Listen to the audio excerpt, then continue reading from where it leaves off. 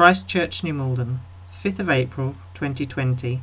Nathan Larkin speaking on Challenged by Quarantine. The situation of the coronavirus outbreak is changing fast, and news and information about the disease can be overwhelming. Not least of which are the many new, confusing and technical terms that are being used to speak about the outbreak. What's the difference between a pandemic and an epidemic? Quarantine and isolation? Ventilator and a respirator? Entire new phrases have been added to our vocabulary. Things like social distancing, herd immunity, or flattening the curve, squashing the sombrero if you're Boris Johnson. In the last week, my family and I ended a short period of isolation after showing very mild symptoms of the virus. But to be honest, one walk or cycle a day and a trip to the shops if really necessary didn't feel quite like the liberation I was hoping. The truth is that whether it is social distancing, self-isolating, or general quarantine, we're all in this boat together. But isolation does give you time to do things, time to think, perhaps too much time. While I was in isolation, I came to discover that the word isolation itself comes from the 1400s, during the time of the plague, when the first permanent hospital for treating plague victims was established in Venice, on a nearby island called Santa Maria. The hospital's location on an island is connected to the root of the word isolation in Italian, which actually means islanded. To be isolated was to be islanded. You see, I'm fascinated by words and their origins. There's often so much to learn from how we came to speak the words we say. But the other word I was most interested to learn about recently was the word quarantine, a word we've all become oh so familiar with. Now, when we are talking about the spread of disease, isolation refers to separating sick individuals from society in order to contain the spread of the illness. But quarantine refers to something different. Quarantine is about separating and restricting the movements of healthy individuals who may have been exposed to an illness. And that's the situation that most of us find ourselves in today. So where did the word quarantine come from? Well, I was surprised to find that the root of the word originally comes from another Italian word, quarantina, which means about 40, around 40 days, or roughly 40 of something. But how did we come to use it in the way that we do? Well, the practice of quarantine as we know it began similarly to isolation during the 14th century in an effort to protect coastal cities from plague epidemics. Ships arriving in Venice from infected ports were expected to sit at anchor for 40 days before passengers and crew could go ashore. Today, mainly due to our medical and scientific advances, we've lost any real link to the number 40 itself, and quarantine can instead represent any period of isolation that's required, depending on the specific virus or disease. But when I learned about this association with the word 40, it made me reflect on the fact that there are so many 40s in the Bible. 40 is such a significant biblical number. But what's that got to do with quarantine and the situation that we find ourselves in? Well, let's see. Because paying attention to things like locations and numbers in biblical stories often unlocks deeper layers of meaning. Perhaps we could think about it this way. When you start any story, everything is new. The plot and the characters are a mystery to us until the story begins to unfold. But authors often use the setting of a story to prepare you for what's about to come. For example, let's say a story begins in a courtroom. What do you think is going to happen? We probably expect a story about crime and justice. Or how about the setting of an old, dark, derelict house? We probably assume that something scary is about to happen. These settings, they evoke memories and emotions because of other stories that we know that happened in similar places. A good author knows this, and they can use settings to generate expectations about what might happen in this story. And the biblical authors were very aware of that. Time periods like 40 days in the Bible are used like settings to link stories together from book to book, to set the scene and to help us understand what to expect from the unfolding story. With this in mind, it's important to understand that time periods of 40 in the Bible are usually associated with stories where people's faithfulness is tested, especially after a period of isolation. Think of the story of Noah and his family in that boat for 40 days and 40 nights, or of Moses alone on Mount Sinai waiting for the 10 Commandments to be given.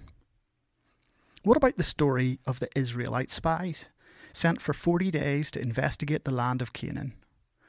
Or even of the time when Jesus himself spent 40 days in the wilderness being tested by Satan?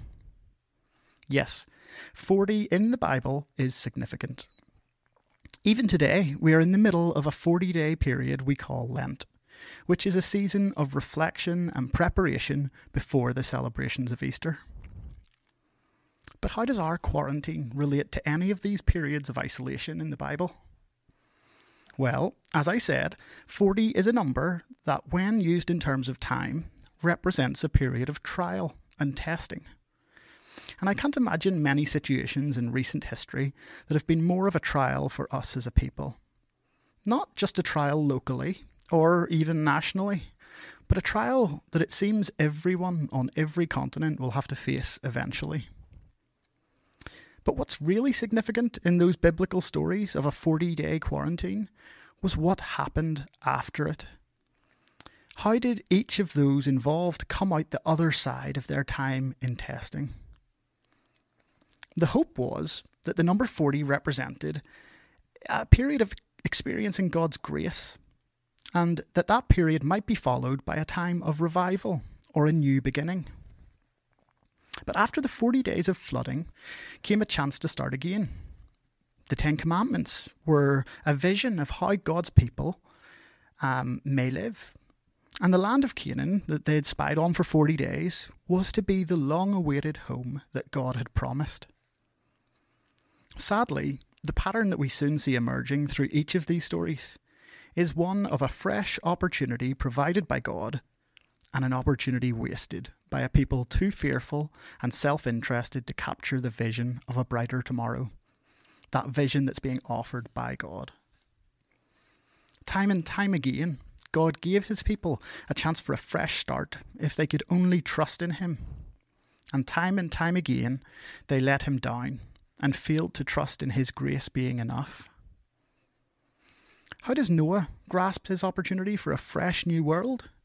By almost immediately getting off the boat and getting drunk and bringing shame on himself and his family. The Israelites? Well, they became impatient during their 40 days of waiting for Moses on Mount Sinai, so they made themselves another object to worship, breaking the first commandment before they'd even received it. Or later, when the Israelite spies investigate the land for 40 days, they return to say, yes, it is everything that God had promised, a land flowing with milk and honey. But the people there are too big, and we are too small. Because of fear, they refuse to take the opportunity for a fresh start that God is providing. And instead, they have to wander in the desert for 40 years before their next chance comes around. But fortunately, we have the story of Jesus, who is tested in the desert for 40 days and yet remains faithful to God. He breaks this pattern of failure. He overcomes the test and begins his mission of bringing a fresh start, a new way to be human. Now, we may be in lockdown for a lot longer than 40 days and 40 nights, but I think the question is still relevant. If we choose to see this quarantine as a time of testing, a time of preparation, how do we want to come out the other side? Which example do we want to follow? What fresh opportunities might this period of isolation give us? How do you want to use your quarantine? Now, it should definitely be noted that for some of us, this quarantine is a very different experience. Some of us are having to work longer and harder than ever. Those who are working in the NHS, doctors, nurses, lab technicians, cleaners, and many others, they're on the front line. For those who are working in shops, growing and delivering our food, and others that I haven't mentioned, their role at this time is their service, and we couldn't be more grateful. But for many of us, this is a period where we've discovered much more time.